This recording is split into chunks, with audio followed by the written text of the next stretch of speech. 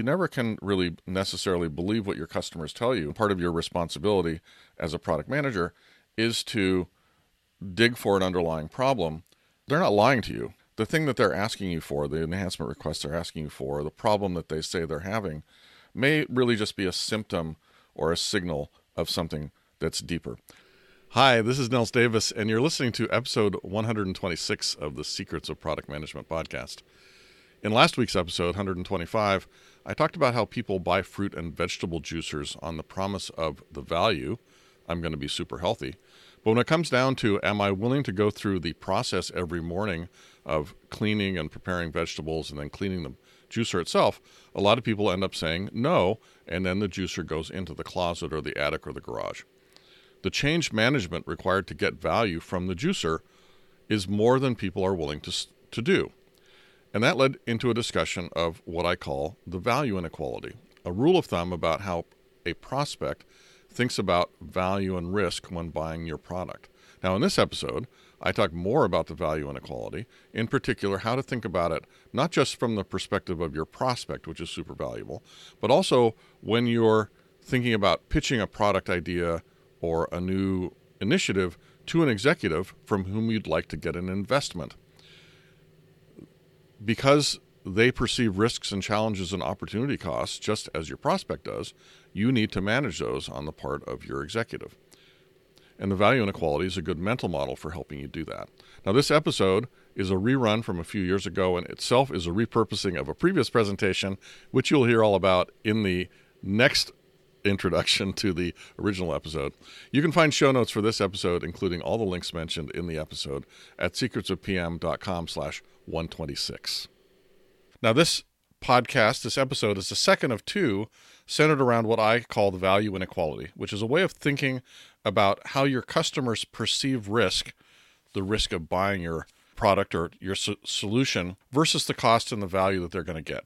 This episode is a bit wider ranging than the last episode, which was also focused around the value inequality. I start out talking about some of the basics of product management, in fact, in this one, finding and validating market problems, with some ideas for how to make sure there's a need for you to build a solution in the first place. I segue then into using the value inequality to help when selling your product and focusing on how to use the ideas in the value inequality to drive your ability to sell more and to close more sales. Then I talk about using the same ideas to pitch new product proposals to your executive team. So this is for internal use, for approval and funding. Now, in both cases, selling and the internal pitching, a lot of the challenge is around reducing risk, both perceived and real, from either the customers or your investors. So I talk quite a bit about techniques for reducing risk. And just as a content note, this is actually the audio of a presentation I did. So there are a few references to things you can see on the screen, in particular a formula for the value inequality. You can take a look at that formula on the show notes for this show, and I also have a full article about that on the blog. But you don't really need to see the formula to get the point, I hope. I call it math, but it's not a real math equation. It's just a mental model, a way to think about pricing and value and risk and all those things in a way that helps you make decisions about how to put your product out there in the market, how to talk about it with customers and prospects. Now, if you like this episode, please click the like or share button in your podcast app, or rate and review the podcast on iTunes or wherever you get your podcasts. Your reviews and recommendations really help other people find the podcast. And I don't know that all product managers are currently listening to my podcast, so if you share it, you might be doing somebody a real favor. That is assuming you think this is pretty good content. So let's talk about some product management basics to get started.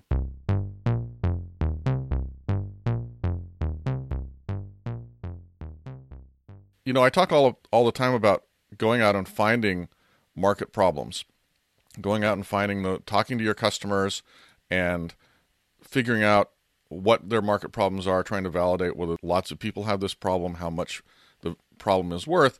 And there's this nice little mnemonic here. Is it real?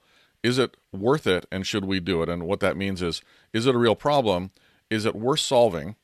And are we the right people to solve that? Those are some really useful questions.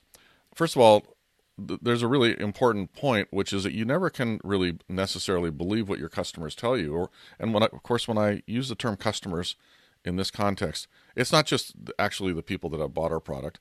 It's also people that might buy our product eventually, or people that bought our competitor's product, or people who are prospects. So I use the term customer in a very generic way. They're not necessarily just the people that bought it. But no matter who they are, you can't necessarily always believe what they told you, because the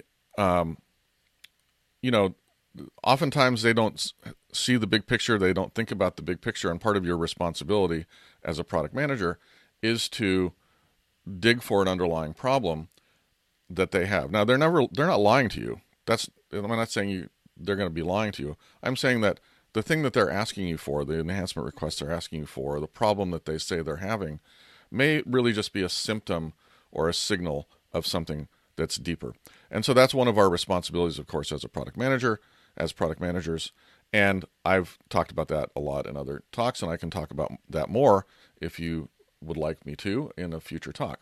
But in the process of talking to customers and to the market and learning about what their problems are and things like that, you're really trying to answer some questions. And again, it comes back to this: is it real? Is it worth it? And should we solve it?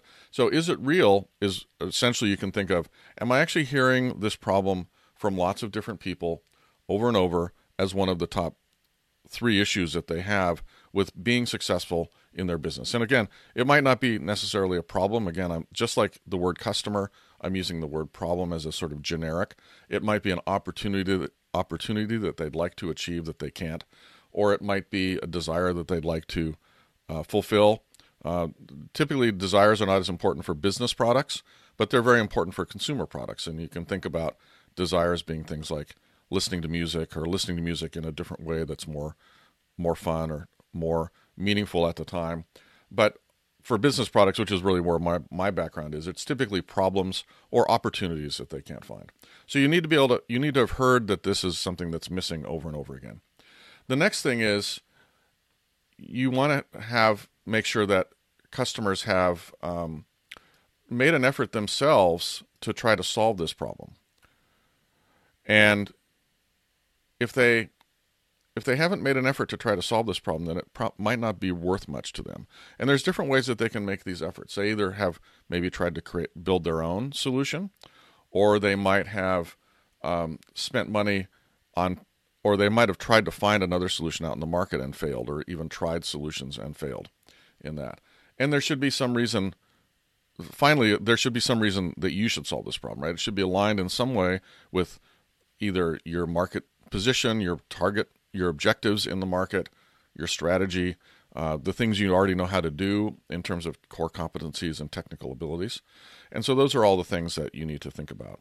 So that was, is it real? Is it worth it? And should we solve it, right? Do we hear the same problem from multiple customers, multiple people that are informing us? Have they tried to solve it in the past? Meaning, have they shown willingness to spend money to solve that problem? And of course, have they shown willingness to spend enough money that we will be able to make a profit if we provide a solution? And is there a reason for us to solve the problem versus it's just some problem that somebody should solve, but not necessarily us? So those are the questions you really want to be asking. If you have successfully discovered a real market problem, there's a set of things you should be able to do. The first thing is you should be able to articulate the problem that you found.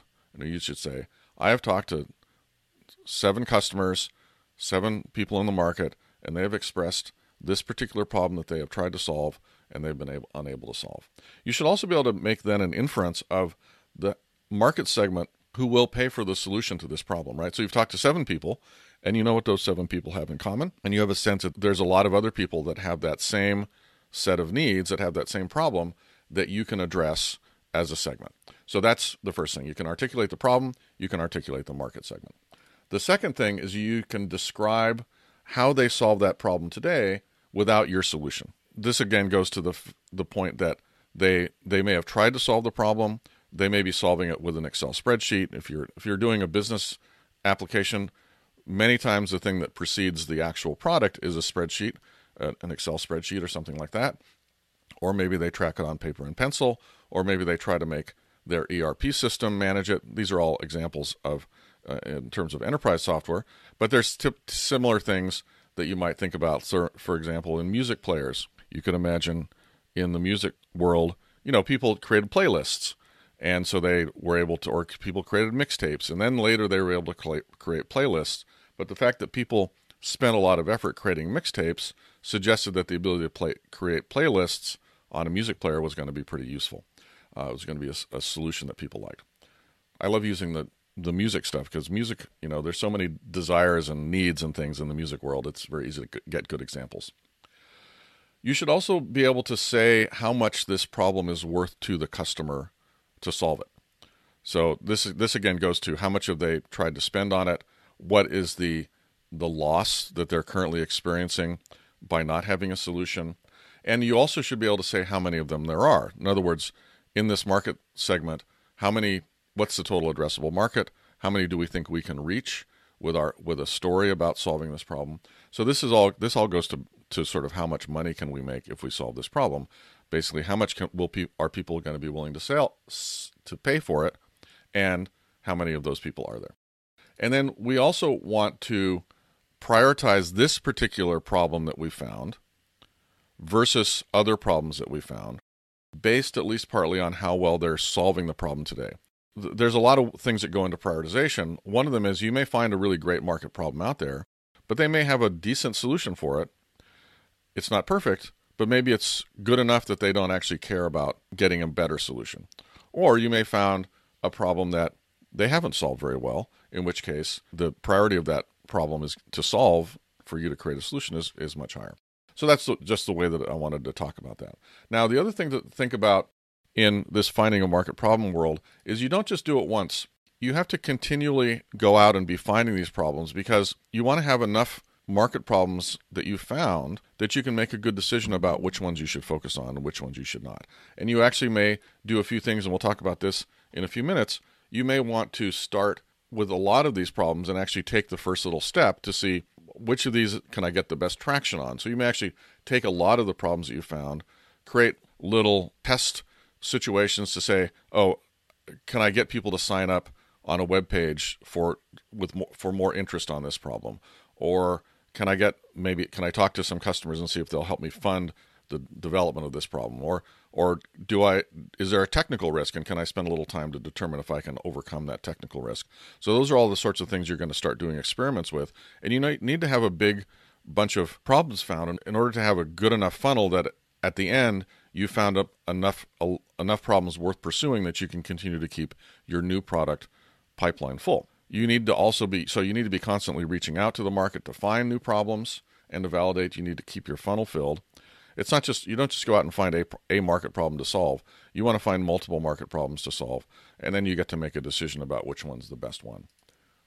And then you prioritize the funnel of problems based on the strategy, based on the risk, based on all the factors that you've determined are important. I talked before about how to use your strategy to help you prioritize, and this is the exact thing that you would be prioritizing. You'd have this funnel of problems that are coming in, and you would use your strategy and objectives to help you prioritize those. And the strategy is going to include things like I want customers to be satisfied, current customers. I want to be able to get new customers.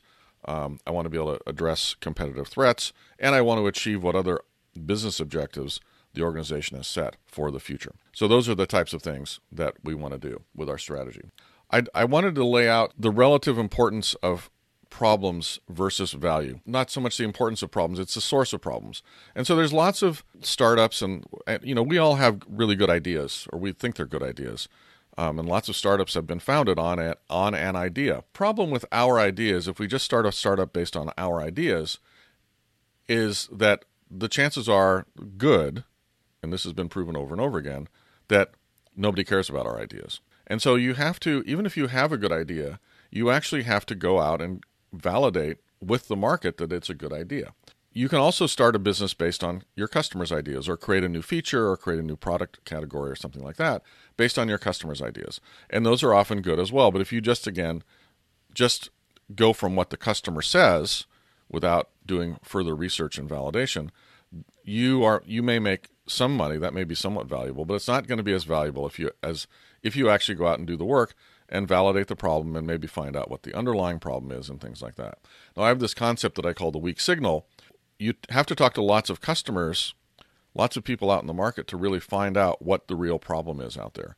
And so this means things like, you might hear one little piece of a problem from one person, And you might hear another little piece of the problem from another person and another little piece from a third person.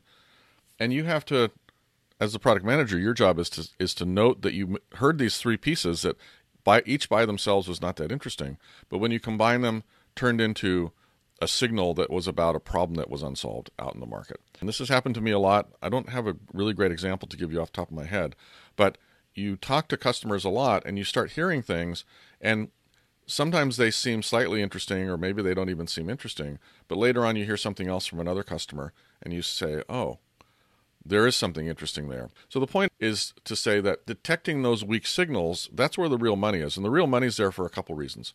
One is that oftentimes at that point, customers don't even recognize that they have that problem, even though it may be significant. More importantly, your competitors don't recognize that that problem is out there unless they've gone through the same process, in which case it means you have some runway to establish a market presence with a solution. Of course, it also means it's a little bit challenging to sell potentially because customers, again, may not know that they have the problem.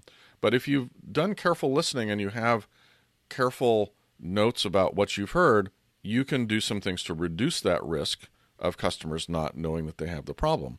Like you can say to them, well, you told me this was a challenge for you, or you told me this, and how are you solving it? And then they can say, well, we don't have a solution. And then you can say, well, how important is that? And then they can say, that's actually pretty important, and I hadn't really thought about that.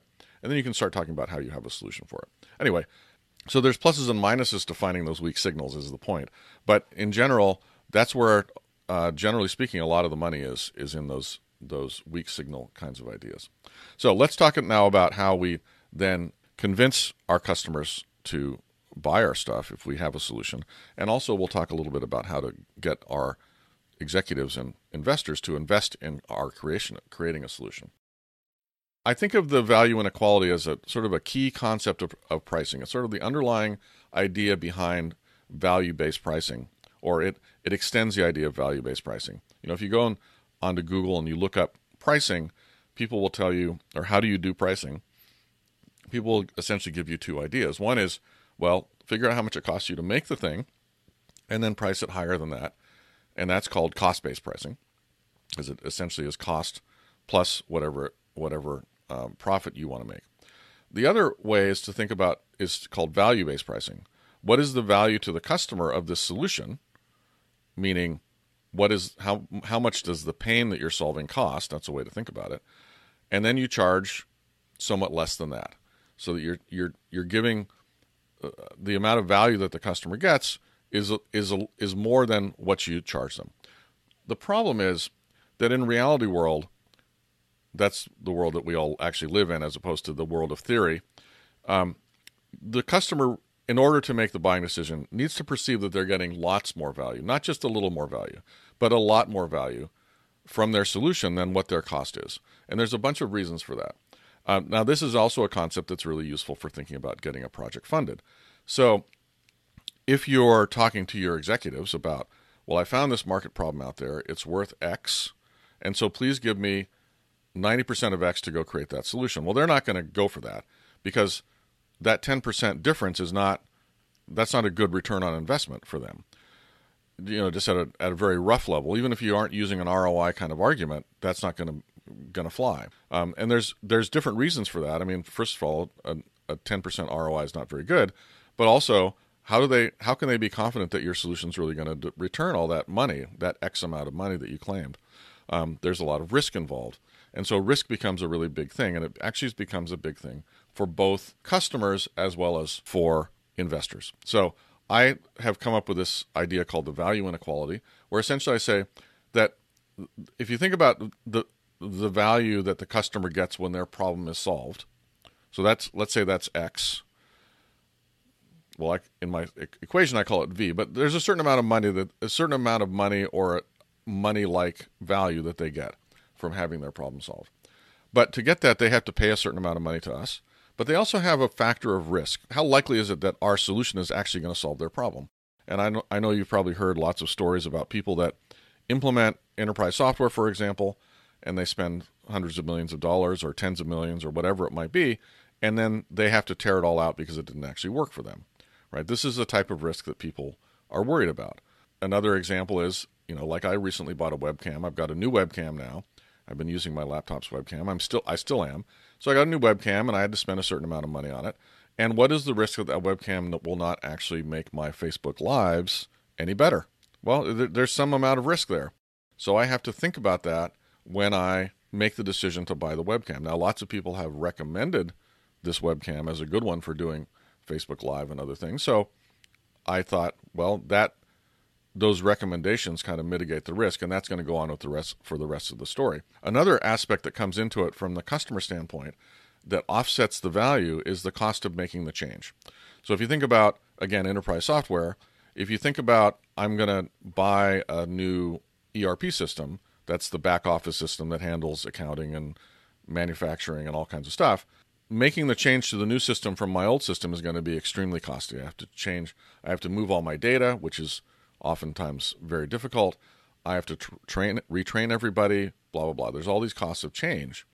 So is the additional value I'm going to get, is that a lot greater than the cost of the change, which I know in advance is going to be very painful. And there's always change, even like with my webcam example.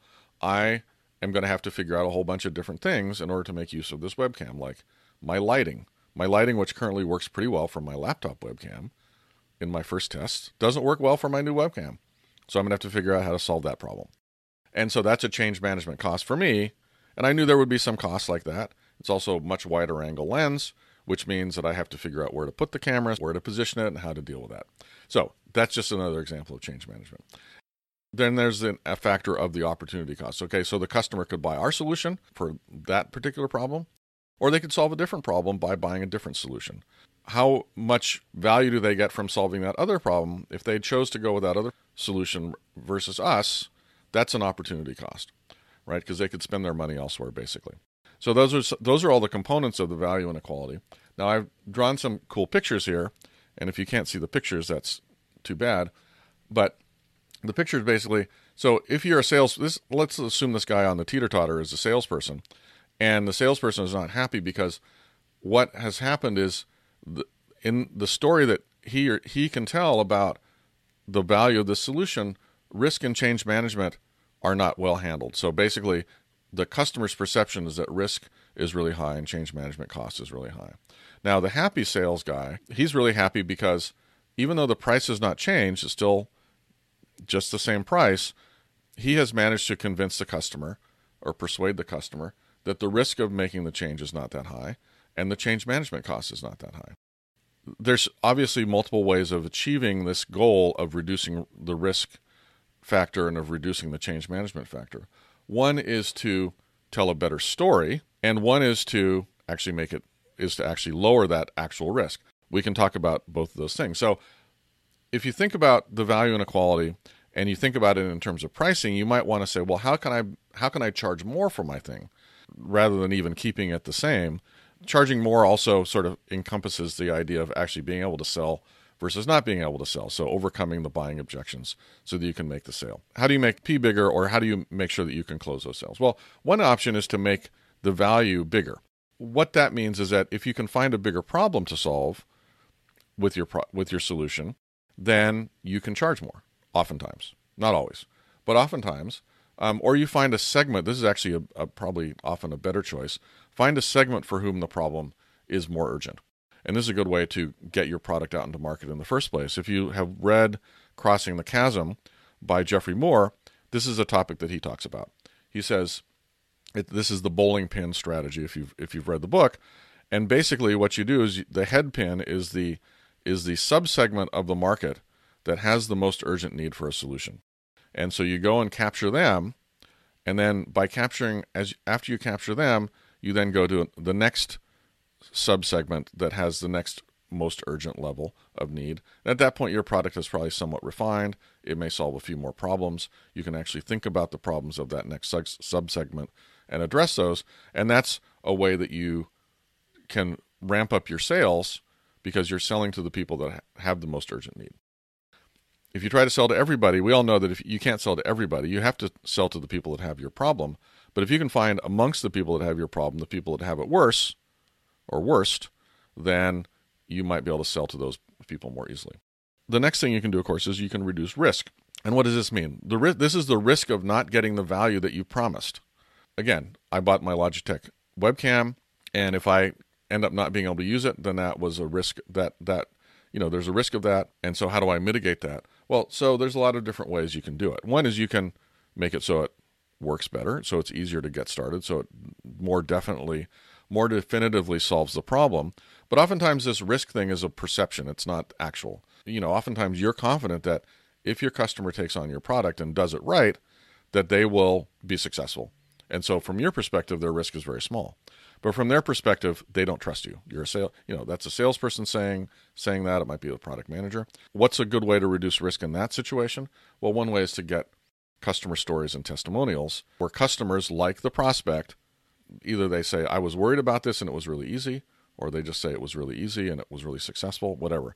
So this is a really good reason to have good customer stories, because you can use them to address this type of objection in your sales process. Then the next thing you think about is how to reduce the cost of change. There's a lot of different ways, and mostly these are more technical. Customer stories don't help as much in this, although you can use customer stories if in fact the cost of change is not high, but the prospect perceives that the cost of change will be high. Then this is another place to use a customer story. But if you do have change issues, then you think about things like backward compatibility, data compatibility, ease of use, online training. Those sorts of things can help reduce the cost of change and the perception of the cost of change. And then you make sure that for the opportunity cost, you have to make sure that you're trying to sell a solution to one of the more important problems that the prospect has. If you're selling to an unimportant problem, they're likely to use their money elsewhere. Those are all some ideas about how to think about the value inequality from the standpoint of a customer. Now, this also does apply it internally as well. So you can use the value inequality to help think through how you're going to sell your product ideas or your projects internally. This is the type of situation where you have a set of projects that represent new solutions out to the market, and maybe some of them are risky, but they're bigger, and some of them are less risky, but they're smaller in terms of the investment. And so how do you make use of the value inequality thinking to help you sell those products out to your executives so they will fund them?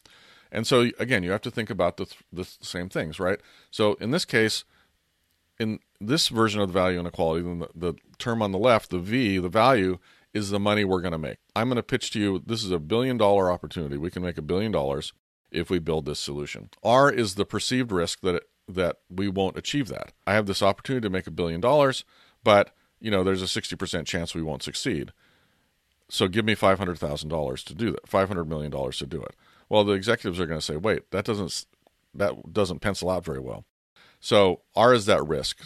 So in this case, you're going to be wanting to reduce the risk that it won't succeed. C is the change we have to go through to deliver. And this is often things like we need to develop some new technology or find some new technology, or we need to create a new way of reaching customers. There's all different types of change that can be impacted by a new product, a new solution that you want to take to market. And then obviously O is the other projects that we could do. And maybe there's a lot of other more sure lower risk projects, but they have lower payoffs. And so how do we make that argument that our project should be funded? Well, in this case, risk is usually the biggest problem. Particularly if you're talking about a super big ticket solution, I think we can make $1 billion on something. Well, the risk of not actually making $1 billion and actually making $0 is pretty high. And so you need to be able to address that. How do you lower that risk? And in fact, a lot of times what you do by lowering the risk is you use different ways of accounting for how you're going to spend the money. You ask for the money in different ways. So let's say that you're going to make this $1 billion product. You think it's going to cost you $200 million to build in the first place. And so that's a decent ROI. If you can make $1 billion for a $200 million investment, that's a pretty good ROI. But there's a lot of risk. So what you do is instead of asking for $200 million to start, you ask for $60,000 to start to do some experimentation and to reduce the risk that you won't achieve the ultimate $1 billion goal, right? So what would you be doing to reduce that risk? Well, there's so many different things you could do. One is you could, make a landing page saying, hey, I've got this, we're building this solution. Would you like to be notified when the solution comes out? Typically, that's not $1 billion product type of thing to do, But it's a type of thing where you can test, is there actually some market demand for a solution to this problem? And that might be a more typical for a consumer type of solution or a small business type of solution, something like that. But there's a lot of different ways to do this innovation funding that makes much more sense than just saying, well, give me $200 million to create this very risky solution. Because the fact is that these high risk projects, they often really look bad from the standpoint of ROI, from the standpoint of expected value. And so you need to do some upfront reduction of that risk to the point where you can legitimately ask for, $100 million in funding because you've really validated that you're going to get a good return on that. There's various different ways to do this. You can create different resource buckets. A lot of these if you read the StageGate books. You can use things like spirals or iterative development and the lean startup. The lean startup is designed to reduce risk. That's part of its purpose. And there's a really cool idea called innovation options. A guy named David Benetti has talked about this. He actually talked about it on my podcast. I'll put a link to the podcast in the show notes and a link to his site and things like that. The reason you have to handle this stuff, this risk stuff where you go on with your innovative solutions, even though they're very risky, is because if you don't, the innovator's dilemma starts to come into play. And what I mean by that is, if you are not creating the new products that are going to replace your existing products, then one of your competitors is going to do it. And if they do it, that means that you go out of business eventually, and that's not good. So that's really the reason that you need to pay attention to this. So how do you do the risk reduction? Well, so one of the things is an innovation funding model where you essentially start a risky project by doing some low-cost risk reduction investigations. As you reduce different risks, then your expected value, the probability of failure goes down a little bit. And there's different ways to track this in sort of numeric ways. If you say, well, from the outset, my probability of failure is 50%, and then you spend $100,000 to learn some more things about the market and to make sure you can do the technology, and that reduces your probability of failure to 40%, then that enables you to get another tranche of funding. So maybe you get $300,000 to do the next step. If it goes well, it's going to reduce your probability of failure to 30%. And of course, if you find out that it doesn't reduce your probability of failure, the additional investigation, you kill the project at that point because you say, we're not confident that we can reduce our risk enough to make it worth doing. But you want to do it in that stepwise way, whereas originally at the beginning, the project looked very bad, but we didn't invest very much in order to make a little bit of progress, and then you keep going in that way. And you have to make those kind of investments in order to keep your product pipeline full. There's also this idea of innovation options. It's very similar to financial options, the idea where you pay a small amount now to buy some stock at today's price, but you don't actually buy it at today's price. You don't actually buy it. You just pay for the right to buy it. And then a month from now, if the stock has gone up, you exercise that option, meaning you get to buy the stock at today's price, and then you can sell it at that month from now price, and you make a little profit. And you had to pay a little bit. You had to pay what's called an option. You had to pay for what's called an option. Well, you can use this same idea for doing innovation, and it's roughly the same thing. You can say, well, there's a potential $1 billion thing down the road, but I want to buy an option, or I want finance to fund me for an option to reduce the risk of delivering that thing by 5%. And what I'm going to do is I'm going to take the money that you invest now, I'm going to work on reducing that risk. And if I can show that I've reduced the risk by 5% in a month or in a quarter, whatever it might be, then that means that you exercise your option to then spend more money on doing the next investment tranche. So it's a cool idea. One of the reasons it's really nice is that it's pretty understandable to finance people because it uses the same model as investment options. And finance people typically know the investment option model pretty well. So it puts a financial structure around these risky investments and enables you to figure out exactly how much each step of the risk reduction process should cost to the organization. You can look at more information about that at innovation-options.com. I'll put a link in the comments below. Another way to reduce risk, and this is really great, there's a great story by a guy named Shigeo Shingo. He was a Japanese industrial engineer, and he was primarily responsible for the Toyota production system, which in the 60s and 70s really transformed Japanese industry from being what was considered to be fairly low quality to being considered the highest quality manufacturing in the world and the most responsive and things like this. And this is Shigeo Shingo was very involved in that. He wrote a number of books, and he talked about all these different ways of addressing different challenges in manufacturing, in terms of reducing errors and improving quality and things like that. But this is one of my favorite stories from his book called The Sayings of Shigeo Shingo. And it's basically the idea that he was talking to somebody who had worked with somebody, sort of multiple levels of indirection in this story. But anyway, the president of this diesel company, of a diesel motor company, had an idea for a new type of motor. And it was going to be more efficient or whatever the benefits were going to be. And so he asked his engineering team, I'd like to see a prototype of this tomorrow. And the engineering team said, it'll take us 4 weeks to do that. And he said, well, I don't like that answer. And what he did is he got another junior engineer and a pattern maker. Those are the people that sort of make metal parts in the machine shop. And he said, okay, we're just going to build it ourselves over in the next 2 days. And so he drew the drawings. The junior engineer took the drawings to the pattern maker. The pattern maker went in his machine shop and just made the parts. And they put it all together, and they had a new motor to test in a day, or in 2 days. Now, the point of this is that this was a non-scalable process that he did, right? And so oftentimes there's non-scalable things you can do to reduce risk. You can go build something by hand. There's a great example of this in the Lean Startup book, which is the idea of the concierge model, where you talk about the product that you're pitching or the solution you're pitching is a fully automated thing. But in fact, instead of it being fully automated for the initial test, it's actually just handled manually by some people. So maybe you want to do a food ordering startup. And so you give people this option of ordering a bunch of different food, maybe groceries on a website, and then the website says, oh, thank you for your order. Our robots are going to package it up and send it to you.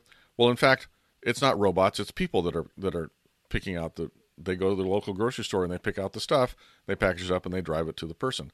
And so this is the idea of a concierge model. And it's not scalable. You couldn't have a company where that actually happened.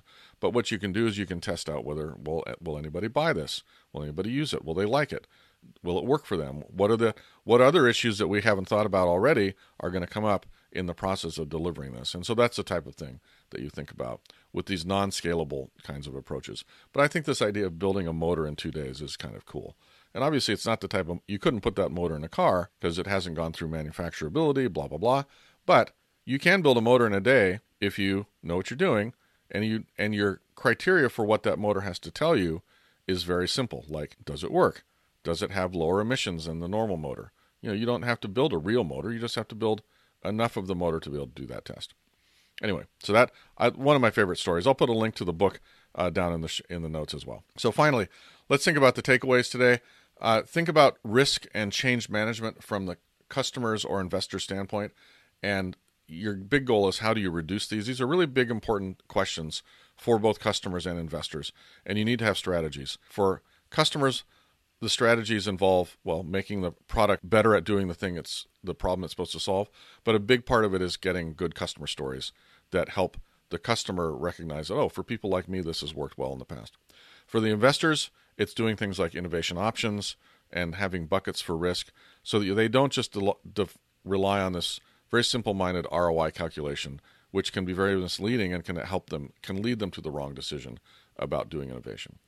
And then going back to the earlier part, can you articulate the customer problem that you're solving with your solution?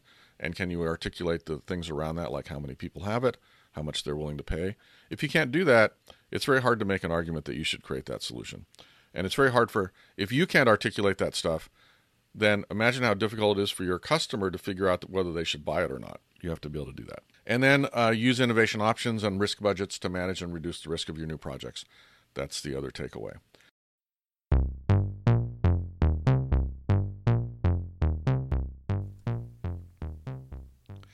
Okay, well, I hope that gave you some great new mental models for thinking about value and price and risk for your products, and how to reduce and manage risk especially.